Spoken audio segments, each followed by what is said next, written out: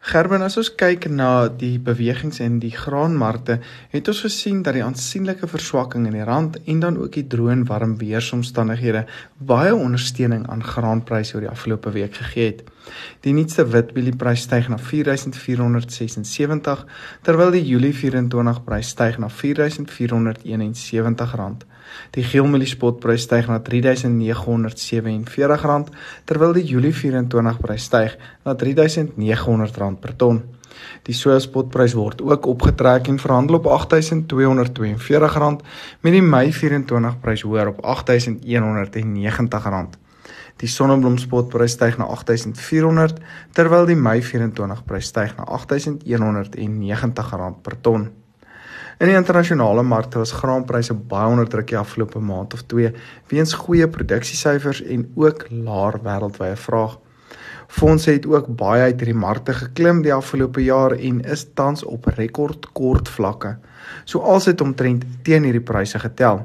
Maar ons kan dalk nou sien dat mieliepryse veral kan begin stabiliseer en dan wag vir enige nuwe nuus wat 10-10-1 pryse opwaarts kan druk.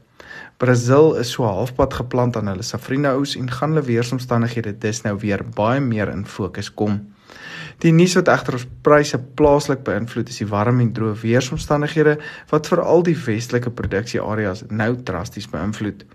Maar die kolkolreën maak dit moeilik om die totale prentjie te sien met areas in die oostelike gedeeltes wat ook begin swaar trek. Daar is egter areas wat weer baie goed lyk ook. Dit is same met die verswakking in die wisselkoers, druk pryse dus dan nou sterk opwaarts.